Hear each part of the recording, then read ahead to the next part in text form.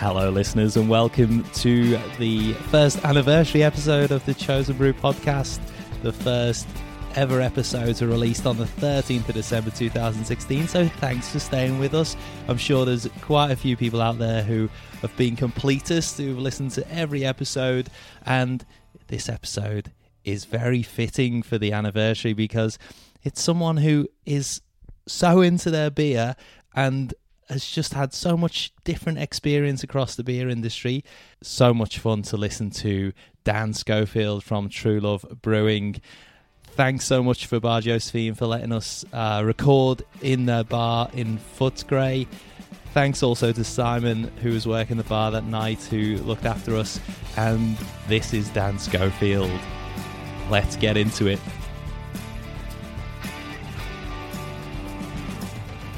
So we'll welcome Dan Schofield of True Love Brewing onto the Chosen Brew. Hello. Now, Dan, we were just discussing there off mic. You're a man of many different talents and many different guises.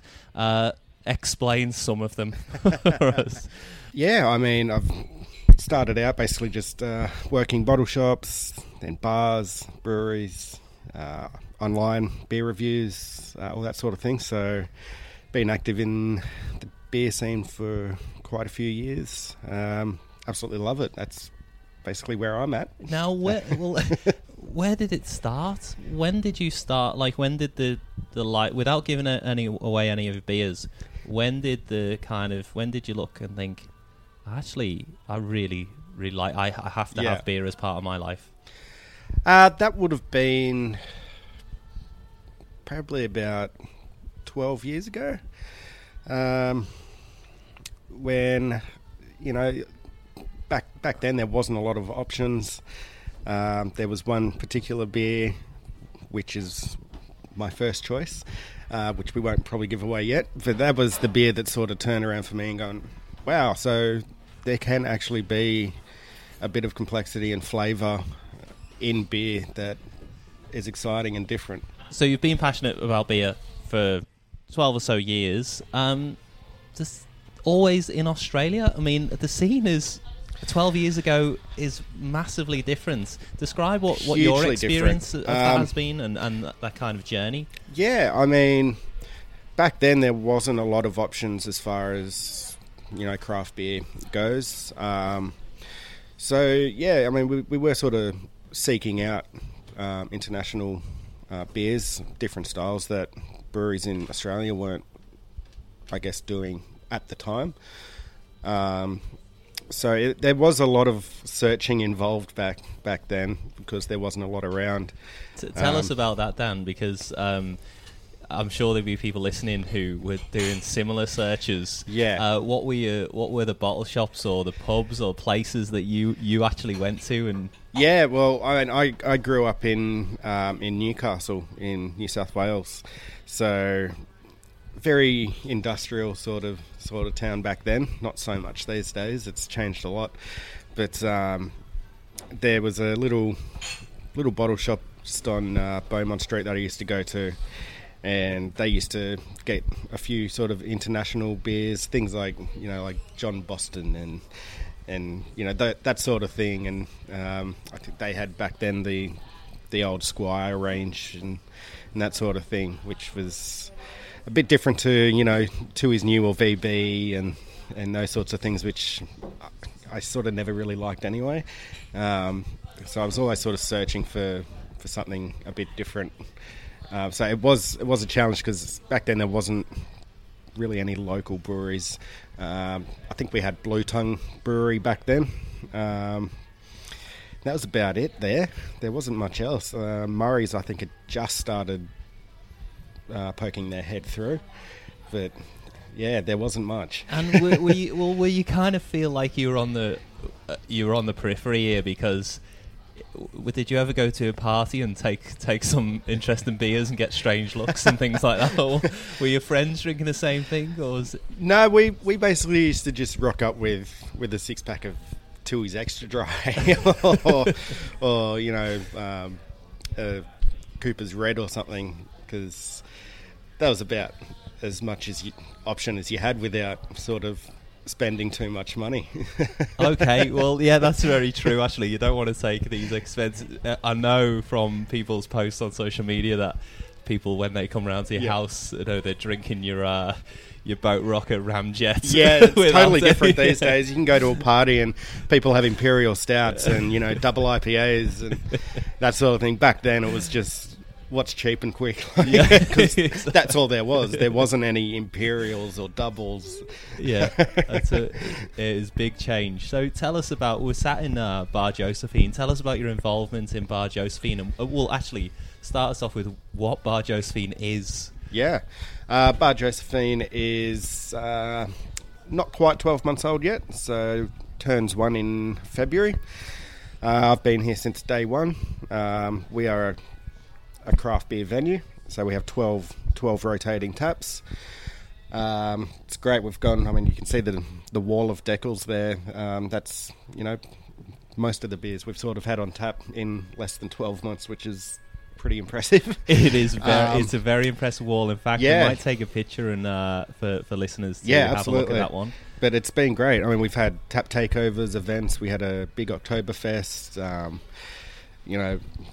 People coming in all the time just because the beers are constantly changing. It keeps it exciting, keeps it fresh, keeps people interested. It's a good place to work. All the staff here are a bunch of idiots.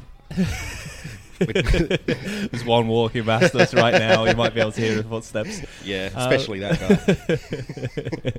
guy. So what? The Wednesday nights here have kind of become stuff of craft beer legends.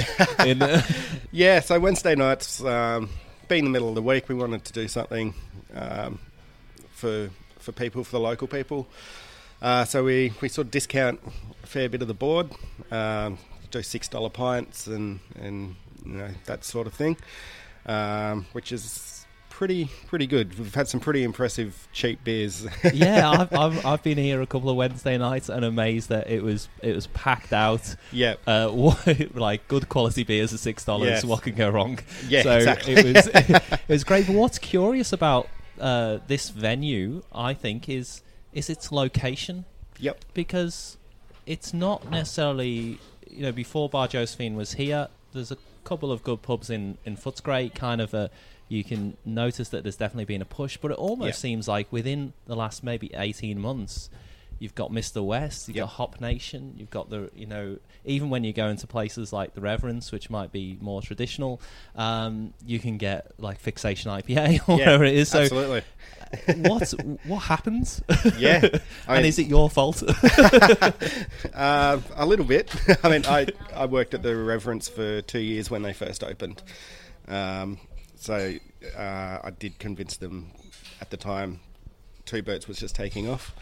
So I convinced them to get Two Birds on tap there, which it's been on ever since, as the sort of house beers. But it's good to see, venues like that when they first opened had pretty much nothing but sort of mainstream beer, including Guinness at the time on tap. Very nice. But now you walk in there, they've got Stone and Wood, Two Birds, Fixation, things like that, which is really good for a place that their main focus is, I guess, live music. And then, other bars that have popped up the last 18, 24 months. So you've got Night Heron, Mr. West, Up in Smoke, Sloth Bar. It's bars popping up all over the place. What seems to me to be the case is that it's not a new bar unless it has good quality beer in now.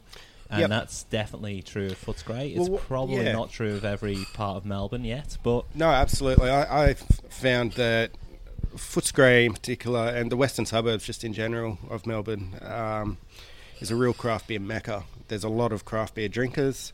A lot of people who work in the craft beer industry live in the West. Breweries, brewers, reps. There's a lot of people in the West. So I think that has a lot to do with it as well. And just people in general are searching for better quality beer. So, when new venues are opening now, they're catering to that need and that want. but they're not all the same either. Like all the different venues, they're all doing their own unique thing.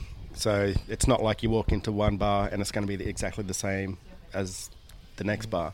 And that's, I think, what I really like about it as well. Yeah, definitely. There's a lot of diversity, and dare I say, there's a lot more diversity than some of the more sought-after suburbs on the other side of Melbourne. Yep. So I actually, it's great to be in the area in Footscray, and I notice more and more people posting maps of pub crawls and things like that. Yeah, it's crazy. The amount of people that we get coming through on a weekend and they're doing a Footscray pub crawl, like even 12 months ago you couldn't have done that. So it's really, really cool to see. Yeah, it's actually, maybe it's kind of mirrors a bit what's been happening in Sydney with Marrickville and that area just outside of city, a bit more industrial. But yeah, just brilliant to see. So we should crack with your first beer choice. Let's do that. Let's describe this first beer. All right. The first beer I've chosen is pretty much an Australian staple. Well, it was. Not so much anymore. I probably would never have bought this beer again if it wasn't for doing this. Now, because I have read some of your posts on social media about this beer. Now, tell us what the beer is first, and then we can get on with the discussion. The beer is Cooper's Original Pale Ale. Cooper's Green, classic beer. And pretty much the beer that sort of changed my views on what a beer can be back in the day. So this is where my turning point sort of started for me as a beer drinker. So, yeah. Yeah, so what was it about? Because, to the lay person, you start drinking beer, you see there's lots of so-called pale ales on the shelf. Yep. You pick up a Cooper's Original Pale Ale. It looks a little bit different from maybe the other ones. It's in a strange bottle. It says things like no preservatives and bottle conditioned. And why would you pick up this and drink it and think it was any different to any other pale ales on offer at the time? Well, at the time there wasn't a lot of other pale ales. It was all lager. So it was one of the few, very, very few sort of pale ales readily available in pretty much any bottle shop or bar that, you could easily get at a good price. And being Australian-owned, family-owned was a huge thing as well for me. And also being a vegetarian, the fact that they used to, say our beer is vegan and vegetarian friendly was huge to me as well at the time. So. Well, I don't think I've ever admitted this on the podcast, but you're in good company with your dietary choices here. So we might talk a little bit about that later on, because the beer industry does seem to be very meat dominated, shall we say? Absolutely. So we've actually got some of the Cooper's Pale Ale in front of us now. It's got that really it's called trademark cloudiness and haziness. It has got a very unique smell and taste, and it does kind of take you back whenever you have a Cooper's Pale Ale. I mean, for years, this was probably the only beer I drank, just because it was always readily available, and it was so easy to just pick up a six-pack or a carton, and all my friends drank it as well. So this was something we could all agree on. Yeah, and it's kind of it's quirky enough to give you a bit of interest, but mainstream enough for most people to enjoy. So it ticks those boxes. The price point is still, I think it's $45, $48 dollars for a slab. Yeah, very approachable price wise. But there is a but, isn't there? About Cooper's. Yes. Despite the fact they're family owned, despite the fact they're Australian, despite the fact they are independent. Yep. What's the problems with the Coopers from your point of view, Dan? Well, for me, it was their whole stance that they did with the equal rights with the marriage and their involvement with the Bible Society and things. And to me, I just don't think beer and politics should really go together, especially if you're trying to sort of push your sort of views and things onto people. It just didn't resonate well with me. Personally. It's always a sticky thing to kind of put your viewpoint out there, and it's an interesting one for me because Cooper's has so much going for it in terms of all those things we've mentioned, and the quality of its beer, and no doubt it'll be in many people's chosen six. During this podcast. But there is the issues of maybe it's a size issue as well. Maybe a small brewery can be political and can say, well, we're going to support this because, and this is what our story is, and this is why we're doing it.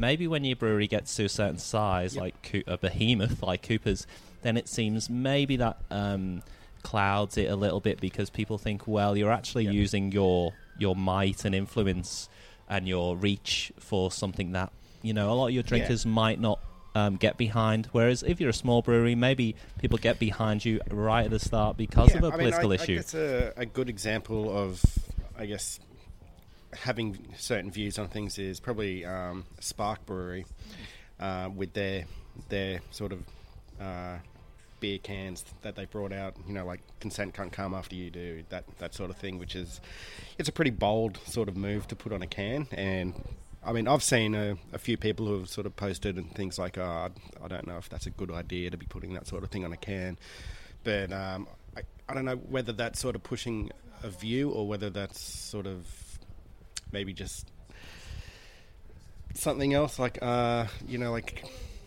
standing against something that is a bit of an issue, really.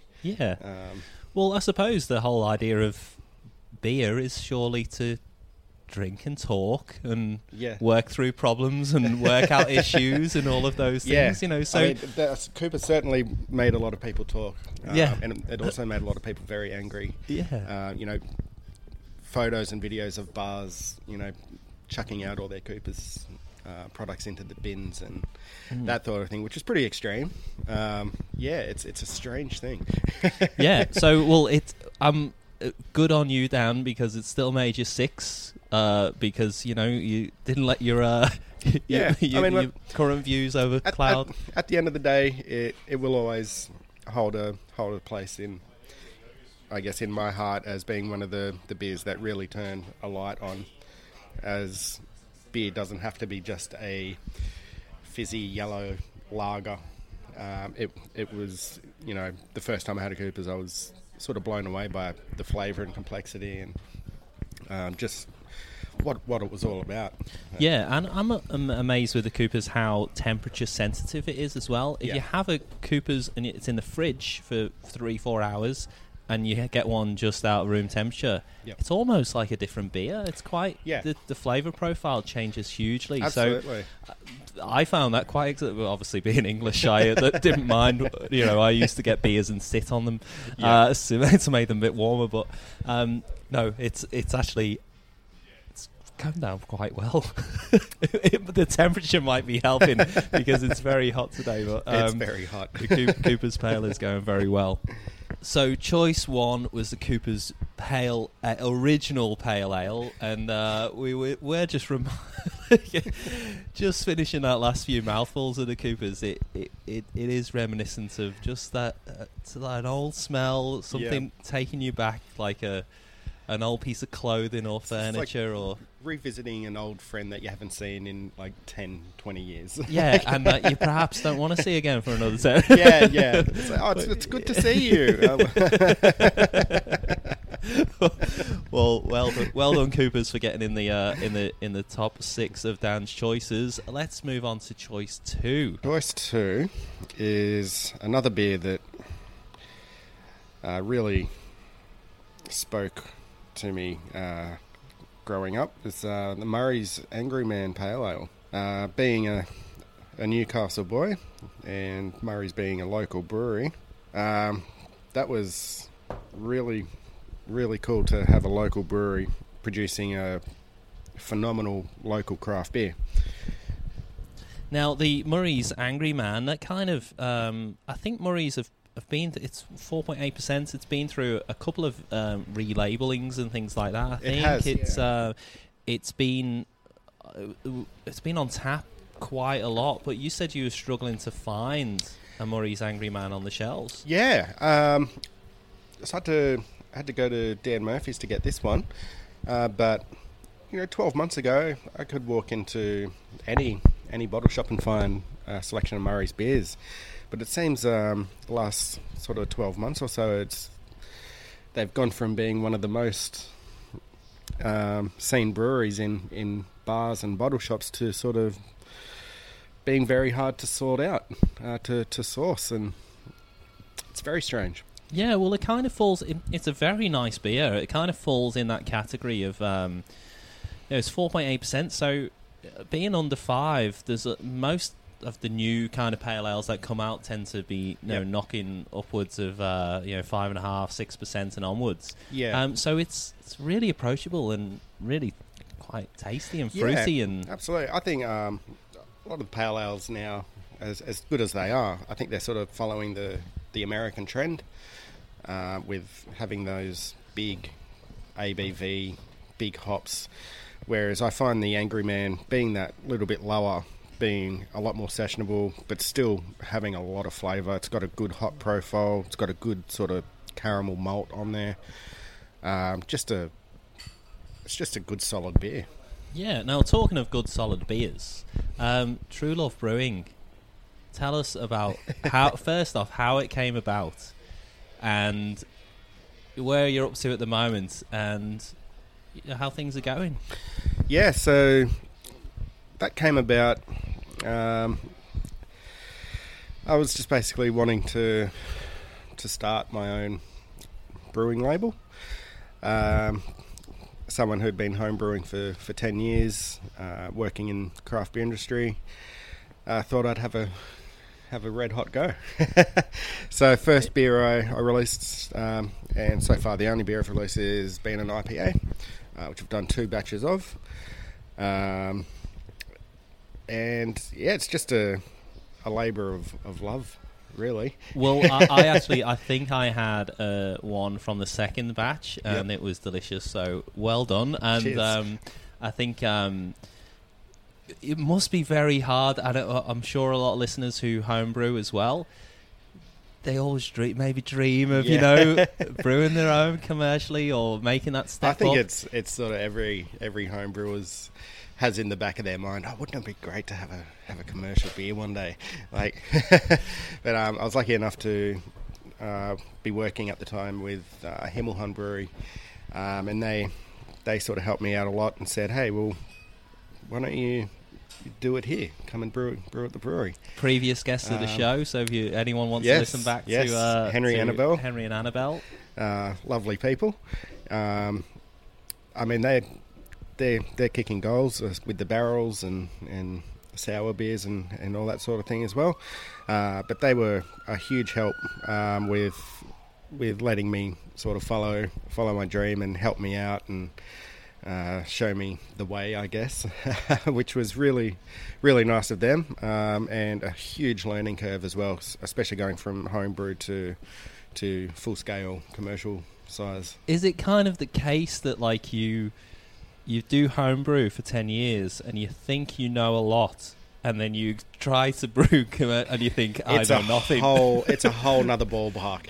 It really is. I mean, it's not as simple as just scaling up and going for it. There's a lot of things that need to be done, especially when it comes to an IPA and things where you've got to calculate your hop regimes and your IBUs and it's a totally different ballpark. But it was a lot of fun. Yeah, it's great fun, yeah. And it is actually quite inspiring for other people who are thinking about doing it. It's one of those things. Obviously, most brewers are ex-home brewers who made that step up. I think pretty much, any pro brewer sort of starts out as a home brewer, and it's always the dream. It is a lot of hard work. It's a lot of money, and you don't. I mean, I've not made any money off it. It's purely been something that I just wanted to do, basically just covering costs. But that doesn't bother me. I mean, it's all part of it. Yeah. Well, how did you come up with the name and the design and things like that? It's quite funny. We were sitting at home one day trying to think of a name, and it was my wife actually who turned to me and said, "Oh, beer's your true love, isn't it? Not me, beer is." And I said, "I think you just nailed it. I think that's a really good name, True Love Brewing." And she's gone, "Damn it." But so that's sort of how that came about. It's quite funny. And she's actually been a pretty big part of it as well. She did all the design work, so the label design, the whole branding design was all her doing. So wow.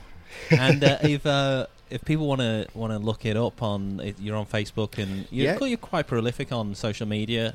Dan Brews. Yeah. Yep. BREWS rather than I was going to say BRUISE, which is Ron Brews. Definitely something. Don't type that in. No. He will not be your friend. Yeah, you might come up with something totally different. So we have Twitter, Facebook, Instagram, all at True Love Brewing, and my personal Instagram and whatnot is just at Dan Brews. So I post a lot of beer reviews and just whatever I'm drinking at the time. Yeah, which I was actually going to bring this up, but we'll talk about it now because I actually really like following you on social media because you seem to not show any bias in what you drink. You drink such a diverse range of things. There's no kind of trend or anything. You'll drink low alcohol beers, the higher side, you drink sours, you drink, and it, like, are you, what happens when you go into, how do you choose when you go into a bottle shop? That's always hard. I spend a lot of time sort of staring at the fridges and going, what do I feel like? Do I feel like a sour, or do I feel like a pale ale? Do I feel like a stout? Like, I think it all depends on my mood at the time.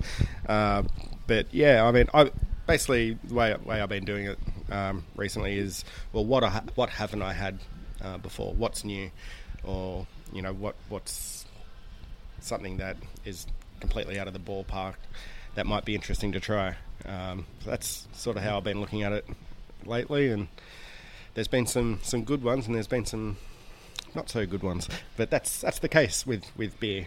You never know what you're going to get until you crack the bottle. That is true. Yeah, level of expectation. So choice 2 was the Murray's Angry Man, and great to see on the bottle the picture of a man boxing a kangaroo. Yes. Now I do believe in Australian folklore that there was a time where people would actually box kangaroos. Can this be verified? I personally can't verify it, but I wouldn't put it past any Aussie. When you say I can't personally verify, that sounds like you were definitely responsible for you were organising those sites. Underground kangaroo fights. Yeah. Yeah, so Australia, great place. So let's see, choice 3. It is the Brewdog Punk IPA.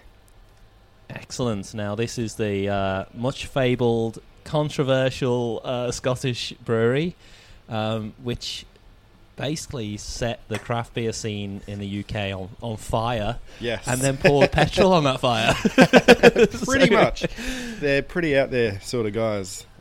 Yeah, so tell us how this made. When was the first time you had this, and how did this change the way you thought about beer? Yeah, so the first time I had this beer, it's probably about 8 or 9 years ago, maybe. And the only reason I bought it was because it said punk on it. And growing up playing in punk rock bands and listening to punk rock music, I was like, yeah, sick. I'm going to buy that because it says punk on it. No idea what I was in for. It was the hard sell. Yeah, so I remember cracking it open and the aroma pretty much punched my face in, and then the taste as well. It's probably one of the first sort of bigger IPAs I had, and the bitterness and the flavour really just threw me through the roof. It was a full on beer. Yeah, because the aroma was absolutely unique, I think, when it first came out, and the aroma was one thing on beers. You know, there's plenty of beers out there which have a great aroma. Yep. When you taste it, it just falls away. Yeah. But this was one of those beers where it carried through, and what you smelt you could drink, and it was pretty special beer, and it was kind of their flagship beer as well, the Punk IPA. Yep. And you know, we've talked a little bit about how Cooper's a bit controversial. How do you sit with Brewdog, and what's been going on there? I think these guys sort of make a living off being out there and controversial and sort of not playing by the rules, which I guess, you know, sort of ties in with the whole punk ethos as it's just not giving a fuck and doing whatever the hell you want and not caring what anyone else says. I think that was sort of something that I sort of liked about it as well. Yeah, I think whatever you say about Brewdog, and that they have fans and the opposite of fans, so they're obviously controversial, but one thing they do is they get people talking about beer, and they get to be, you know, whether it's trying to brew the highest percentage beer, and, or whether they're doing like casino style things with the shareholders and all this sort of stuff. Yeah, and even recently looking at opening up a beer resort. Which is just crazy. Yeah, where you have like beer on tap in your rooms, and you have a beer bath and all this, and plans to open a brewery in Australia, which I think Newcastle has been... So they're looking at either Newcastle or Brisbane, which is very interesting. A lot of people are like, why wouldn't they choose Melbourne? I think the reason, is probably because Melbourne is already very saturated with beer. Whereas Newcastle, Brisbane, they're two very up-and-coming beer scenes. Not so saturated as Melbourne, so it probably makes more sense to do it in those places.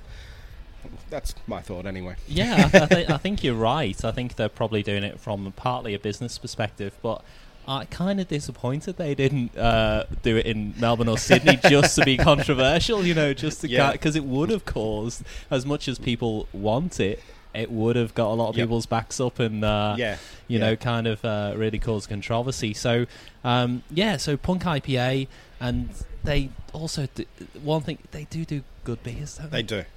Yeah. And they travel pretty well. They do. You know, one of my favourite beers is the Elvis Juice. I mean, that is just a cracking beer. Yeah, that was actually Ian McLean's choice on a previous episode. Oh, nice.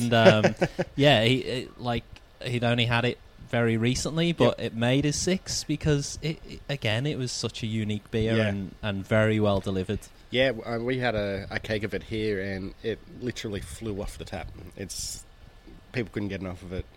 It's just one of those beers, you know. It's full flavored, but so easy to drink for the sort of higher percentage it is as well.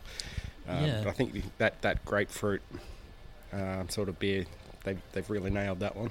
Well, again, I think, you know, we just said about the Punk IPA, the aroma and the flavour delivers, and that Elvis Juice, it smells like grapefruit. When you taste it, it does taste like grapefruit as well, which is fantastic. It's actually quite funny, like, you know, drinking this beer now, and it almost seems like it just doesn't have that kick that it had when I first tasted it, but I think over many years of drinking, different styles of beers and things. Your palate sort of changes, and you sort of drink it after not having it for a while and go, oh well, it's still good, but it's just not how I remember it when I first had it. Yeah, and I always wondered this would be as like that I was very affectionate about. I think is it really me who's changed, or they must have changed the recipe, this must be a bad batch, or and I think that's the interesting thing about beer, is like it's almost trying to nail jelly to a wall, because you really, there's so many variables that make it kind of exciting and interesting, and sometimes disappointing. Yep. But that's what I think what also brings us to it. with craft beers, you'll find that from batch to batch, it's going to be slightly different. It's hard to get it exactly the same every single time with craft beer, because you might have to substitute a grain or a hop or something along those lines. But I mean, this has been a pretty consistent sort of beer over the years, and that's one of the things I love about it. Yeah, and I suppose even on days like today where the temperature rises, there's a lot of breweries who don't have the facility to temperature control their facilities. Yeah. It's going to have an impact on the outcomes potentially. So yeah, definitely. I mean, storage is a major issue with a lot of bottle shops and bars and things. You can't always cold store everything, which does affect beer. Light, heat, that sort of thing. So yeah, I mean, at the end, it all comes down to how fresh it is and how it's being kept. Yeah, well, actually, talking about the controversial Brewdog, or Brewdog as they were formerly known, they have Equity for Punks, which is kind of like a beer drinker shareholder type of arrangement, but they've also taken on some investment from venture capitalists, and some people say that ceases to make them independent because it's kind of like taking money off a big venture anyway, so they're not quite punks anymore. Some people argue the other way, but we're actually recording this on a day that Pirate Life has been bought out by that was a CUB, quite the news to wake up to. It was quite amazing when I checked my phone at lunchtime today. Obviously it'll be a couple of weeks before this episode goes out, so people might have had time to rest on the news. Let it at the time of recording we haven't. And so I know that you were a big fan of Pirate Life's recent collaboration with a former guest of the show, Colby Chandler, for the Pirate Life Ballast Point. I don't know what it's like a new world. It was a strong pale ale brewed with finger lime, and it was absolutely delicious. We had it on tap here actually, and it was just fantastic. And so, does this fill you with dread, or fill you with excitement, or what does a big takeover mean in terms of, you're a small brewer yourself. You're in the trade. You're in the industry. Yeah, look, I mean, at the end of the day, I can't personally sort of say, I think that's a horrible idea, because I don't know their circumstances. And I think a lot of people sort of just jump in and go, they just sold out, I'm never going to drink their beer again, which I think is total bullshit. Because, I mean, look what happened with Mountain Goat. They sold to Asahi, and they're brewing some of the best beers they've brewed in years. With even the recent Back to the Brewer has been, a lot of people online posting, this is probably the best beer of the year. A lot of their beers over the last few months have been absolutely fantastic. So, it just goes to show that just because they got bought out by a big company, that they're not still producing good quality small batch beers. And that's exactly what I think Pirate Life is going to do with their current brew house. They're doing a lot of barrel age program. They're going to be experimenting a lot more with different styles.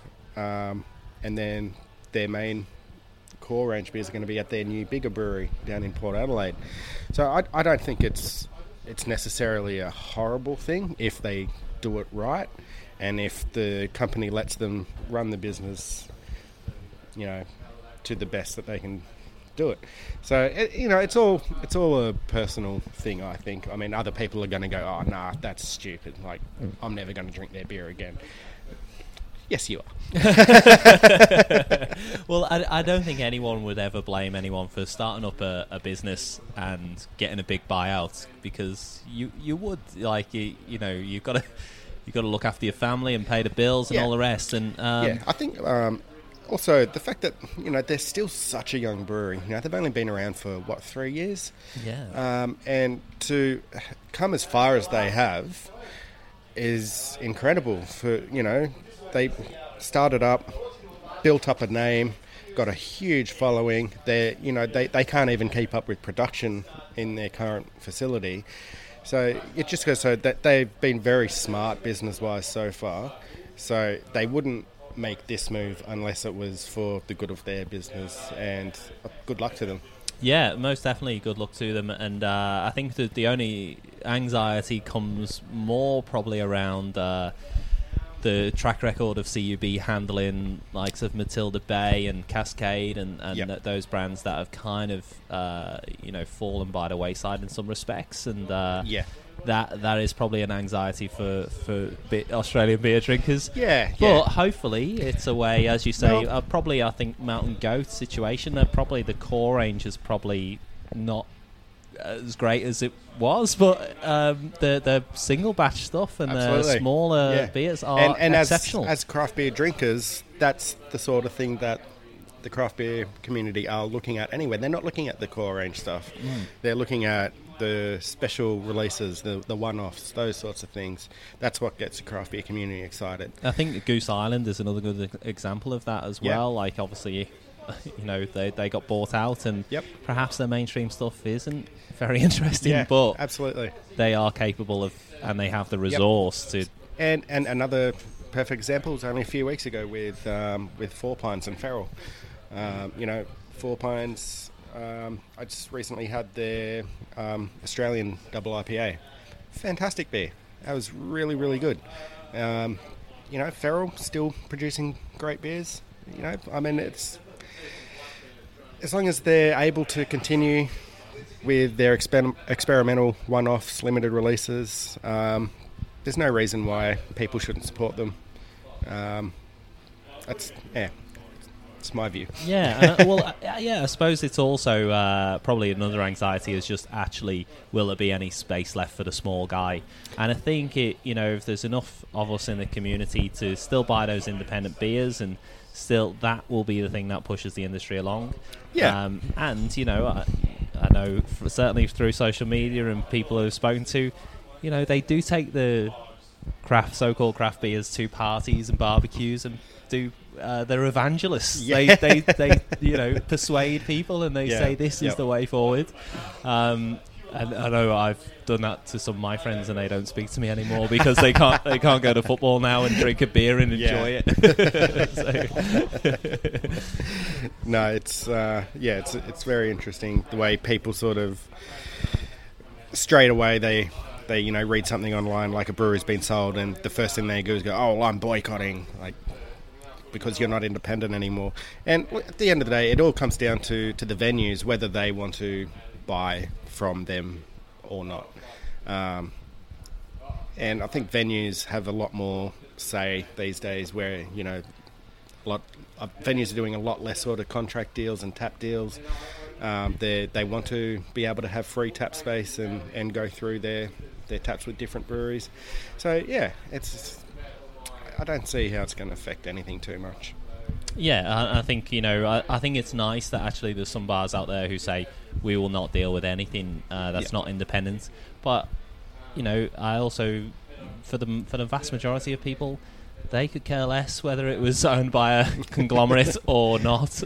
So we kind of got to step out of the bubble sometimes and realise what most people do.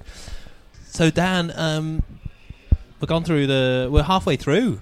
We've gone through those beers. So we've gone from Cooper's Pale Ale, we've gone at Murray's Angry Man, and Brewdog Punk IPA. What is the next choice? The next choice is Stone and Wood Pacific Ale. Yes.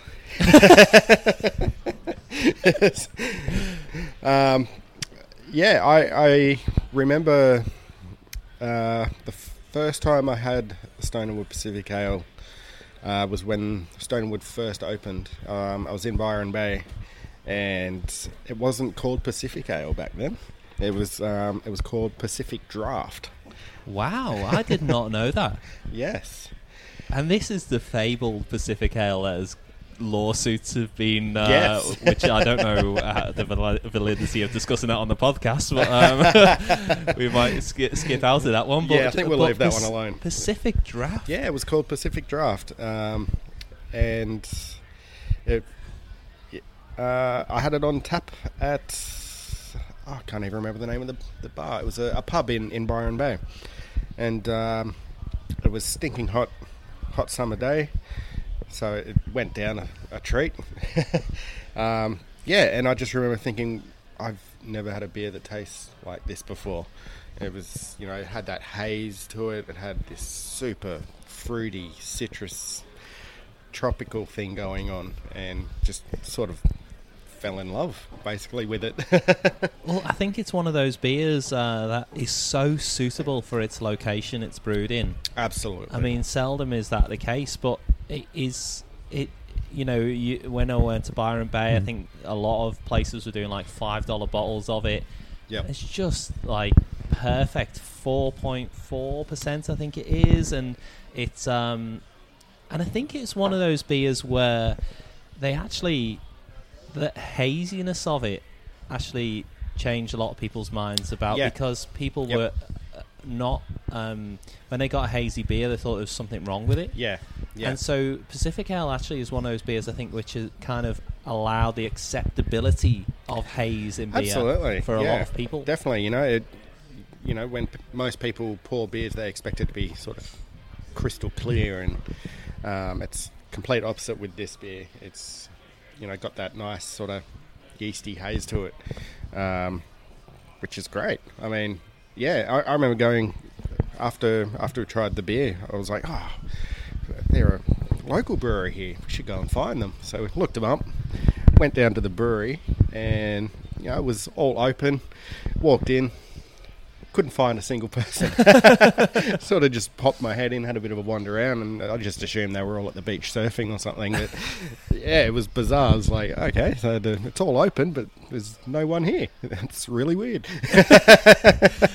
I actually did the same. It's in like a little. It was in like a little court, road, like a close, like a court. Sort and of thing. I did the same, but all the doors were locked, so I think they'd heard me coming. So, but they've now moved to a massive facility, still in Byron, I think it is. Yeah, I think it's just outside of Byron. Yeah, big. I think it's an old Bunnings warehouse building.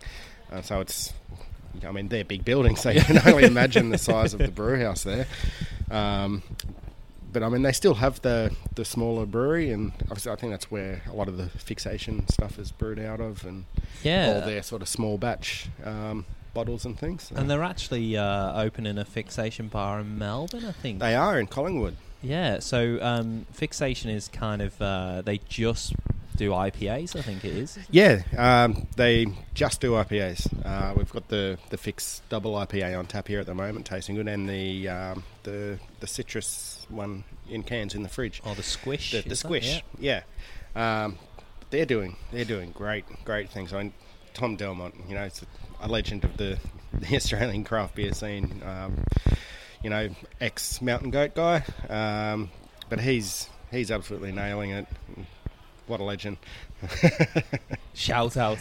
So, talking of shout outs, tell us a bit about this music career you've got going on as well. Oh, not so much anymore. I played in bands for years, recording, touring. For many years. Actually played with my old band a couple of weeks ago in Newcastle. It's the first time we've played together in 10 years. Wow. And that was a lot of fun. It was very, very rusty. But, we had a ball. Something that we grew up with, playing music, and not so much these days. It's getting too old.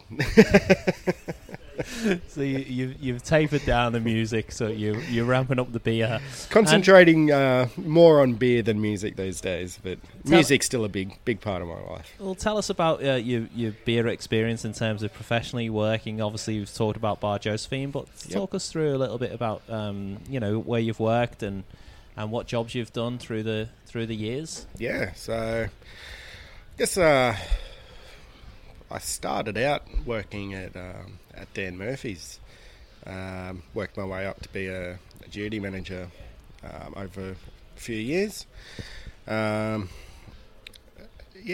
was good. I've seen a lot of change in beers and beer selections over the years working there, and it was good to see the craft beer section just grow and grow and grow, and every few months we'd have to expand the fridge space to fit more craft beer in, which was awesome. I guess from there I worked in bars as well. So worked Reference Hotel, Littlefoot, here, Junction Hotel. Worked for Southern Bay Brewery for about 12 months. Then I've worked for Himmelhund, and most recently been working at Hawker's Brewery in the brewery there. Tell us a little bit about Hawker's, because Hawker's are they're taking off. If they haven't already caught fire, they are, because they've just got a contract for Marks and Spencer's in the UK for I think over 600 stores to stock their IPA. That's a huge deal. Yeah. It is a huge deal. If people aren't familiar with Marks and Sparks, as it's known, that's a prestigious store, and to have your beer, they are quite stringent about food quality and quality of produce. They only sell high-end things. Yeah. That is massive. So, and also tinnies as well. Yes. So talk about the first thing, and then we'll get on to the tinnies. So I think they're going to be sort of stocking the core range, bottle core range stuff, which is good. Get an international supplier. Try and get it there as fresh as possible, obviously. Cold storage all the way.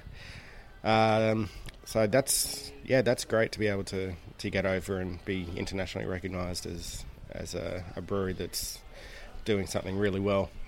And then as far as the cans go, I mean, we've literally only a month ago, probably less than a month maybe now. As we speak, about 3 weeks ago. About 3 weeks ago, the canning line came online. First off the ranks was the XPA, which was tasting very nice. Yeah, that was the one I bought some recently, and the lady in the bottle shop was saying this is a bit too tempting because they put it in McDonald's colours to make you feel hungry. Yeah. I don't know. I don't think McDonald's colours make you hungry for beer, but it worked on me. So yeah, so that was good. Obviously, there's a lot of contract stuff coming out of Hawker's as well, so that's very exciting because now brewers who have contracted through Hawker's are able to do cans as well as bottles. Because it's a big facility, isn't it? What was it? Huge. $10 million facility in it's Reservoir. Massive. Huge. Yeah. It's a big setup. Yeah. And obviously Maz in there knows what he's doing. And ambitious, would that be fair to say? Very. Yeah. And I mean, the whole brew crew there is very switched on. They're all... they all know exactly what they're doing. They've been working in the industry for years and years, so they get the best of the best in there. And what do you think? Working there yourself, what can you take as a small brewer from just an operation like that, or an ambitious setup like that? Oh, definitely things like quality control, like all the lab testing, that sort of thing. That's been a really cool thing to sort of start to learn, is getting into the lab and quality control testing, taste testing, testing things like when packaging, the carbonation levels, there's so many things, so many variables, and there's a lot to learn. It's still a lot to learn. Yeah, it's quite amazing that, despite all your experience in home brewing and obviously professionally, that you still can learn and still walk into places and go, right, I feel like a beginner again. Oh, absolutely. Especially walking into such a big brewing setup, it's sort of overwhelming in a way. But you look at it and go, okay, well, let's start from the bottom. Yeah. So tinnies, there's the XBA, isn't there? I think a lager. There's a lager, out, which is like in a green and silver can. Yeah, and then there's also the West Coast IPA. So again, another big hoppy-driven beer, and then the lager, good for sort of festivals and hot summer days and things. So I think one thing you'll find is you'll see a lot of people with festivals snapping up cans and things like that. So especially like falls festivals and things coming up. And yeah, well, obviously, like in many ways, bottles is the enemy because they break, they smash. Yeah, they're not as environmentally friendly. Yeah, and tinnies just like carrying a slab of tinnies in terms of carrying a slab of bottled beers. Less weight. Yeah, night and day, isn't it? So much easier to get rid of too. You can crush a can down. Cans are better for the beer in general because there's no light getting in, so you don't have to worry about light struck beer. I guess the main thing is just keeping it nice and temperature controlled. Yeah, well, actually, on that note, tinnies you can fit more in the fridge. Absolutely, yeah. So it's a lot more efficient for those beer festivals and things like that. So actually, and cans are generally cheaper as well. Yeah, even better. I actually didn't know what the price. What would be the price difference between one can? Are we talking a couple of cents, or is it? But obviously, on a big scale, it's. Oh well, the thing about a can, you don't need to put a crown seal on. Yeah. So you save money on that as well. It's all around good budget. So choice 5. So choice 5 is from a Geelong brewery, Southern Bay Brewery, the Hot Bazooka IPA. And this is Southern Bay where you did a stint at for 12 months or so? Yeah, I was their sales guy for about 12 months until I got sacked. I had a seizure, broke my back and couldn't work. Wow. So I feel very bad about making that joke now. I couldn't drive a car for 6 months, and I'm still recovering now from it. They were great people to work for, and this is Hot Bazooka IPA was one of the first beers I had from these guys, and very punchy with the hops. So, tell us about before you got sacked.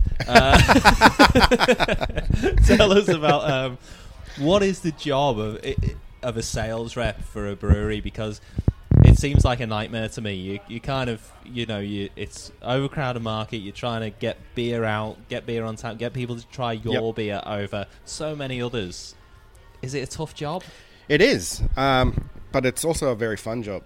I mean, my role, basically when I started, they didn't have a full-time rep in Melbourne.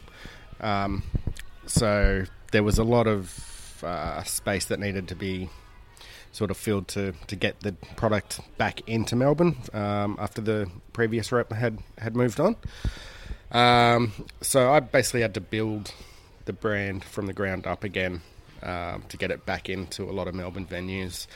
And there's a lot of history behind Southern Bay. The brewery itself has been around since forever. I mean, it's probably one of the oldest running breweries in Victoria. Used to be the old Geelong Brewery back in the day. They do a lot of contract brewing out of there as well. But yeah, I mean, it was basically my job to build the brand back up, get them back into venues in Melbourne, and to create an online social media outlet for the company as well, which was a lot of hard work, but very rewarding. Yeah, it sounds daunting. Tell us a little bit about what Southern Bay, like their core range, what kind of their ethos was. Yep. What were you going when you were selling it into a venue or into a bottle shop or whatever? What was your pitch? What were you? Yeah, I mean, basically with their range, there's 4 beers in the core range. So the Australian lager, which is just a straight up lager for your draft sort of drinkers, and that was also a beer that was able to be rebranded as if a venue wanted to have their own house beer, that was the beer that we could use to do that with. A lot of venues still do that. Then there was the Requiem New World Pilsner, the Southern Ocean Pale Ale, and the Hot Bazooka IPA. The Hot Bazooka IPA wasn't always in the core range. It started its life as a limited release beer. It was so well received they decided to keep it as one of the core range. And so, what was it about this beer that made you change your mind about? Well, it was one of the first beers I sort of found when I moved to Victoria, to Melbourne. It was just one of the first beers I sort of found that was a locally made beer, and I thought, yeah, cool, local beer, I'll give it a crack. And just, I don't know, I've always just really enjoyed how punchy and hoppy it is, especially when it's fresh. It's super in your face with the citrus and stone fruit and nice sort of caramel malt. And that, to me, that was that's what I loved in a beer. I'm a big IPA kind of lover, so to me that was my kind of beer. And yeah, it was basically from discovering that beer to pestering them at festivals and beer events, basically forced them to give me a job. So yeah, that's sort of the story behind that one. And so when you made your own IPA, were you kind of taking a bit of influence from this, maybe a bit from some other beers? Yeah, absolutely. This was definitely a huge influence. When I first decided I wanted to have a crack at an IPA, I wanted to do something that was sort of similar to this. And head brewer at Southern Bay was really good too, Phil. He gave me a lot of good pointers. He sent me home with a bunch of grains to try out. He was like, yeah, why don't you try this grain bill with these hops, and so that was really, really cool, to have the head brewer, you're just a sales guy, to have the head brewer go, well, here, take some of this malt home and give it a crack and bring me in a sample when it's done and get some feedback. So yeah, absolutely. That was, to me back then, that was huge. And you've had obviously you had the misfortune of having that seizure, and it doesn't seem to be holding you back. It seems to be working hard, and I mean, it hasn't been the most fun thing. I had an appointment with a specialist just a couple of days ago, and my T4 vertebrae is still fractured. And I've been in a lot of pain recently, where to the point I was actually in hospital only about a week ago. Got to have an MRI in a couple of weeks, possibly surgery. Hopefully not. But yeah, I mean, I try not to let it get in the way when it comes to beer. Obviously, things like moving kegs and lifting heavy cases and things have been not permitted. It's a good way to get out of it, isn't it? I think have a serious injury. Oh, that keg's empty. You're going to have to change that. I'll just stay here behind the bar. It's actually on a kind of a relevant note for the weight of kegs and things. It is an issue in the industry, isn't it? And absolutely. In terms of the taxation discussion that's been on about size of kegs and the way they're taxed. Yep. It is a true kind of work safe issue, Why is that not being addressed, do you think? It's a tough one. I mean, I think breweries are trying their best to, when it comes to safe handling and especially with heavy things like kegs and that sort of thing, because a lot of it is manual work by hand. I know at Hawkers we have a lot of sort of rollers and things where you slide the kegs down, so there's very minimal sort of lifting and things. But in smaller breweries, that's not the case. It's you're lifting kegs onto pallets and stacking cases by hand and that sort of thing. So it's very strenuous, very hard work, and I think a lot of people in the industry probably have a lot of sort of back issues and things. It's just one of those things that I think a lot of brewers are starting to realise now. Yes, it's something that you need to look at, especially with long term.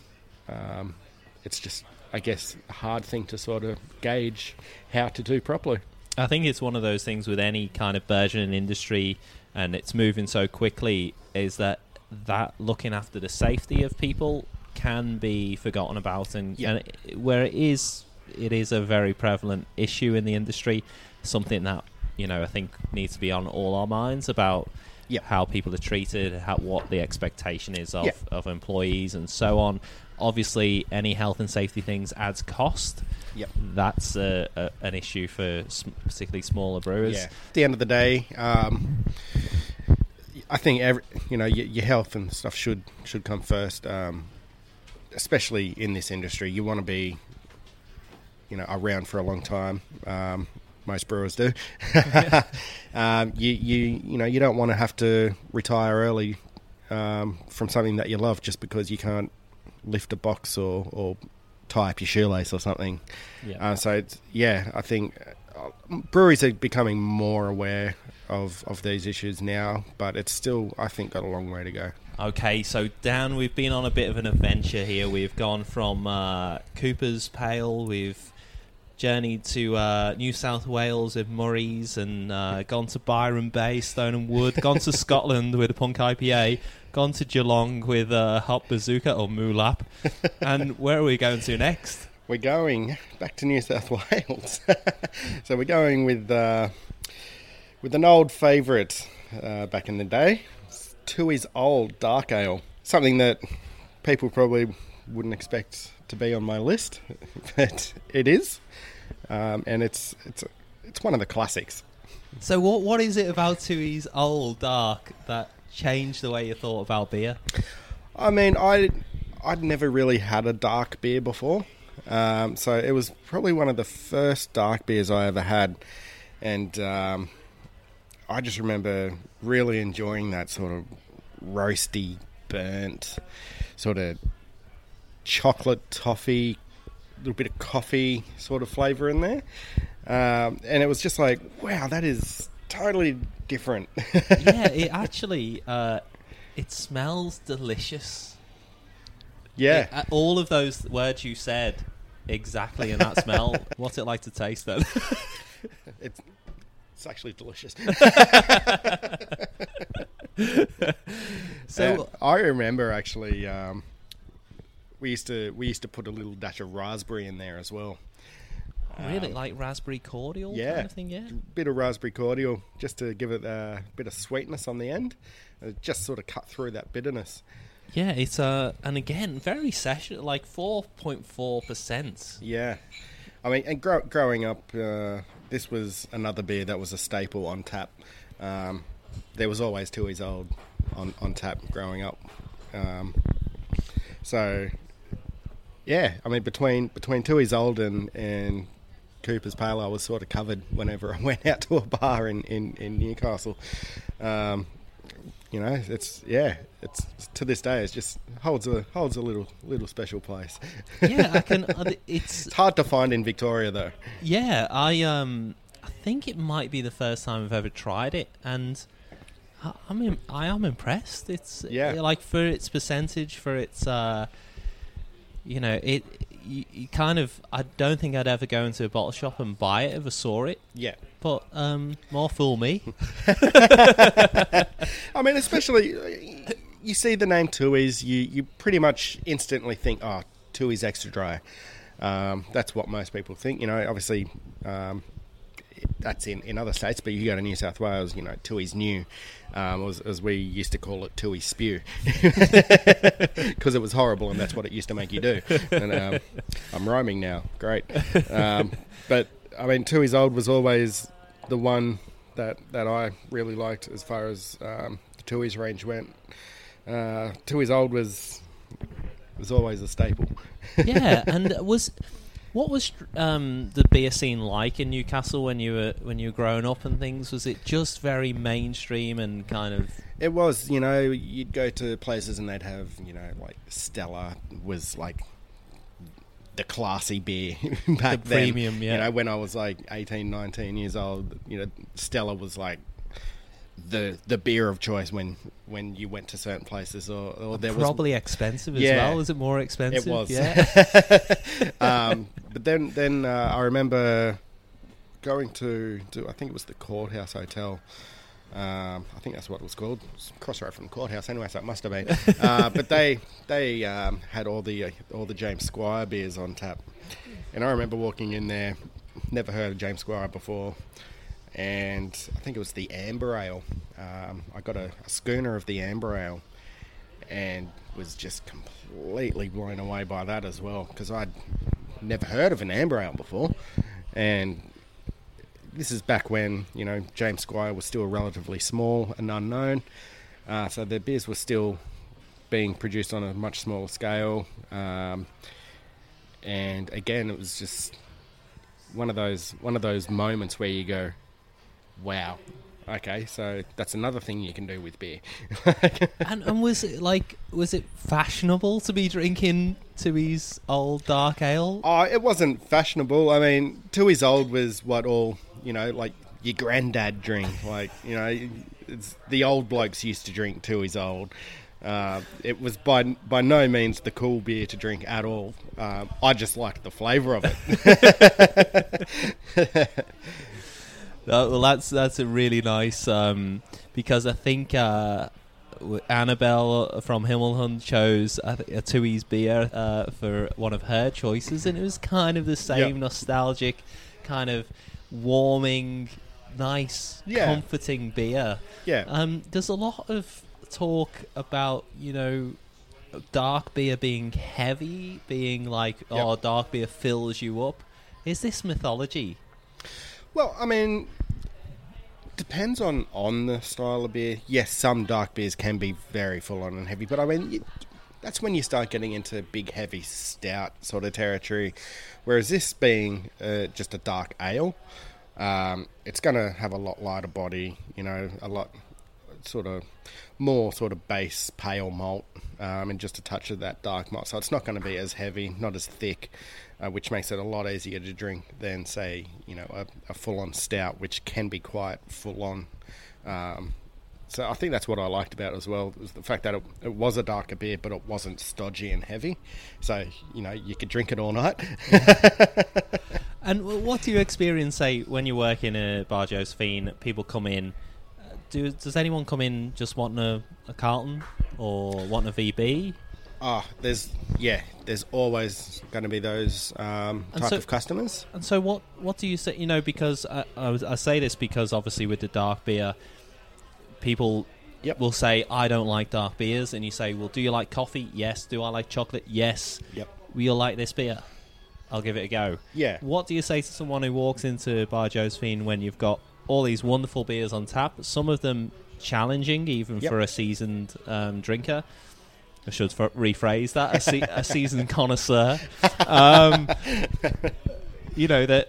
What are you saying to those people when they come in? Well, I mean, at the moment, to cater for those people who come in wanting just a beer that tastes like beer, as a lot of them say. Those draft drinkers I mean, at the moment we've got the Holgate Norton Lager on tap. We've had the Mornington Lager on tap, and those types of beers still being a craft beer, but they still appeal to that mass-produced drinking person because it's still a lager draft style beer that they're used to without the crap in it, obviously. So that's, we try and at least always have at least a lager of some sorts on to cater for those people.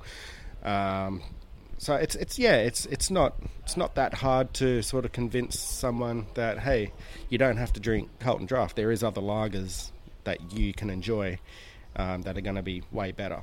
Have you ever had any moments where you've seen people, the lights go on, and absolutely, you've turned you've made them into a convert? Yeah. There's been a few people come in. Actually, it's been really cool.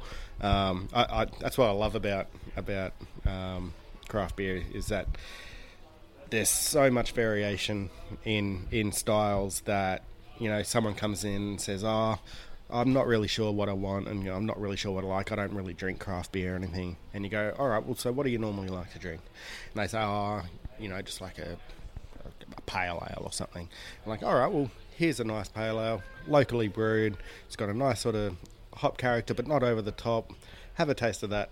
They have a sip, and they just look at you and go, oh, you know what? That's actually really good. And you go, of course it is. No, it's great to see people sort of venturing out into new territory, and then they come back and they go, oh, what else have you got? Yeah, well, I think it is exciting, particularly when you've got such a turnover of your tap list, but also the fact that it does remind you and kind of choosing your chosen brew, the 6 beers on your beer journey. You kind of have to look back and think, well, I was there once and I would have been intimidated by that blackboard at a time and being confused and wouldn't know what to order. Definitely. So it is, and at the pointy end where you try and, double IPAs and Imperial Stouts, whatever else, then it is kind of nice to see someone light up when they do try a Stone & Wood Pacific Ale, or they do try, Hot Bazooka or 2 Years Old. It's quite nice to see those lights go on. No, it's great. We have our house beer here is the Heart Pale Ale, which is locally brewed from Hop Nation. And, the amount of people who come in and go, oh, what would you recommend? And even to recommend something like that, which is such a great, starting point for someone who may not have drank a lot of sort of craft beer. It's still very easy to drink, very sessionable, and to see them coming back and ordering it again and again, it's like, yes, we've got another convert. Most definitely. Well, Dan, we're going to talk about your perfect receptacle to drink these 6 beers from, and also a beer snack as well.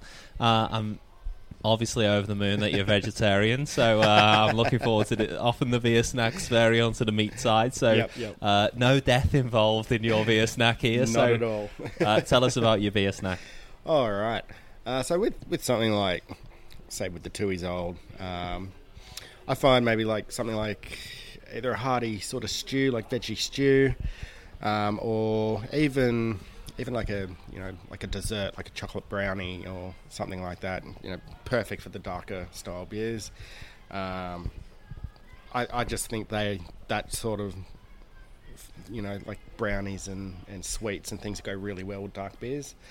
So that's good. With maybe like the IPAs. I'd say maybe, I think that's good for, if you have some like, spicy, like spring rolls or something, a bit of chili kick just to really cut through with the beer. As far as pale ales and things go, bar snacks, I think you can go past classic like pretzels and, chips and things, but, as far as bar snacks go, I don't want to sort of go too full on because you don't want want to get too involved, I think. But that's sort of what I'd go for anyway. Yeah, definitely. And what are you drinking these beers out of? So I chose a nice tulip glass today. I find tulip glasses, you can sort of get a good aeration of the beer. It's just, I think it's a good all-round glass in general. It doesn't matter what style. I think just the shape of the glass really lifts your aroma, sort of brings out the flavour a lot more. So that's why I've chosen that. Obviously, if I'm at home or something, I'm drinking an IPA, I'll drink out of an IPA glass. But if just in general, tulip glasses all the way. Yeah, if you had to just have one. If I had one glass, it'd be a tulip. That would be it. Now, I'm going to ask you a tricky question here as well.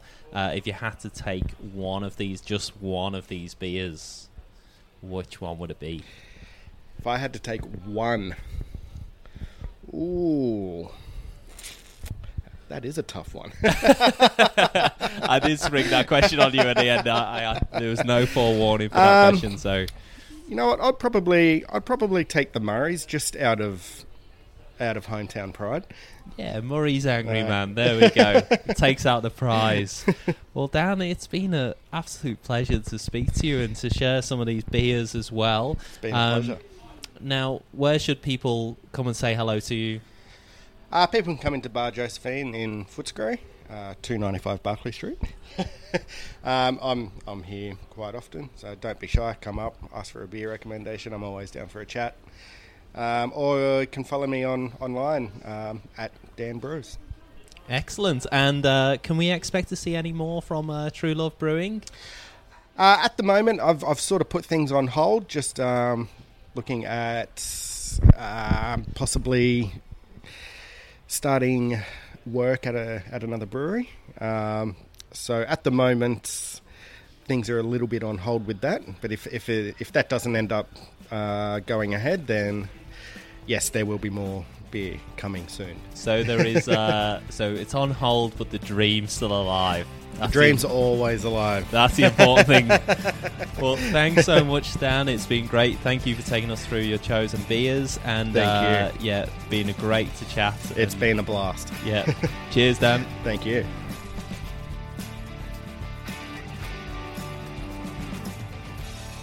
So that was it. Dan Schofield, True Love Brewing. A little bit sad that True Love is on hold for the moment, but as Dan said, it's still burning brightly, so I'm sure we'll see something come of that of the future. But it's nice that it's only on hold because of the other exciting things that Dan has got going on. So thanks so much for Dan to spending the time and his hospitality. And if you want to wish The Chosen Brew a Merry Christmas, then please rate The Chosen Brew on iTunes. Send me a message on Instagram or Facebook. You can rate the Facebook page as well, as some of you have done already. And it's really nice to have spent a year doing The Chosen Brew. As with anything, you don't know whether you're going to get listeners, whether it's a good idea, whether you should carry on going with it. But I'm pretty pleased. It's going well. So I think you want some more episodes, so we'll keep going. I kind of record these episodes thinking that they'll be really interesting to listen to in 4 or 5 or 6 years' time, when who knows what the beer scene will look like then. And as in this episode we were talking about what the craft beer landscape was even 5 years ago, particularly 12 years ago, it's changed amazingly. So it feels like we're in a really exciting time for the beer industry and also for podcasts as well. So make sure there are a few other really good quality Australian beer podcasts. So make sure you also reach out and listen to those, because they're really well made and they're very specific and local to what's happening in Australia as well. So please, like you support Australian beer, and support the Australian podcast scene as well. It's much appreciated. Thanks for spending the last year listening. It would be great to hear from you. So, as always, I'm your host, Ian McNally, and have a wonderful Christmas break and holidays Thanks everyone, and I'll see you in the new year.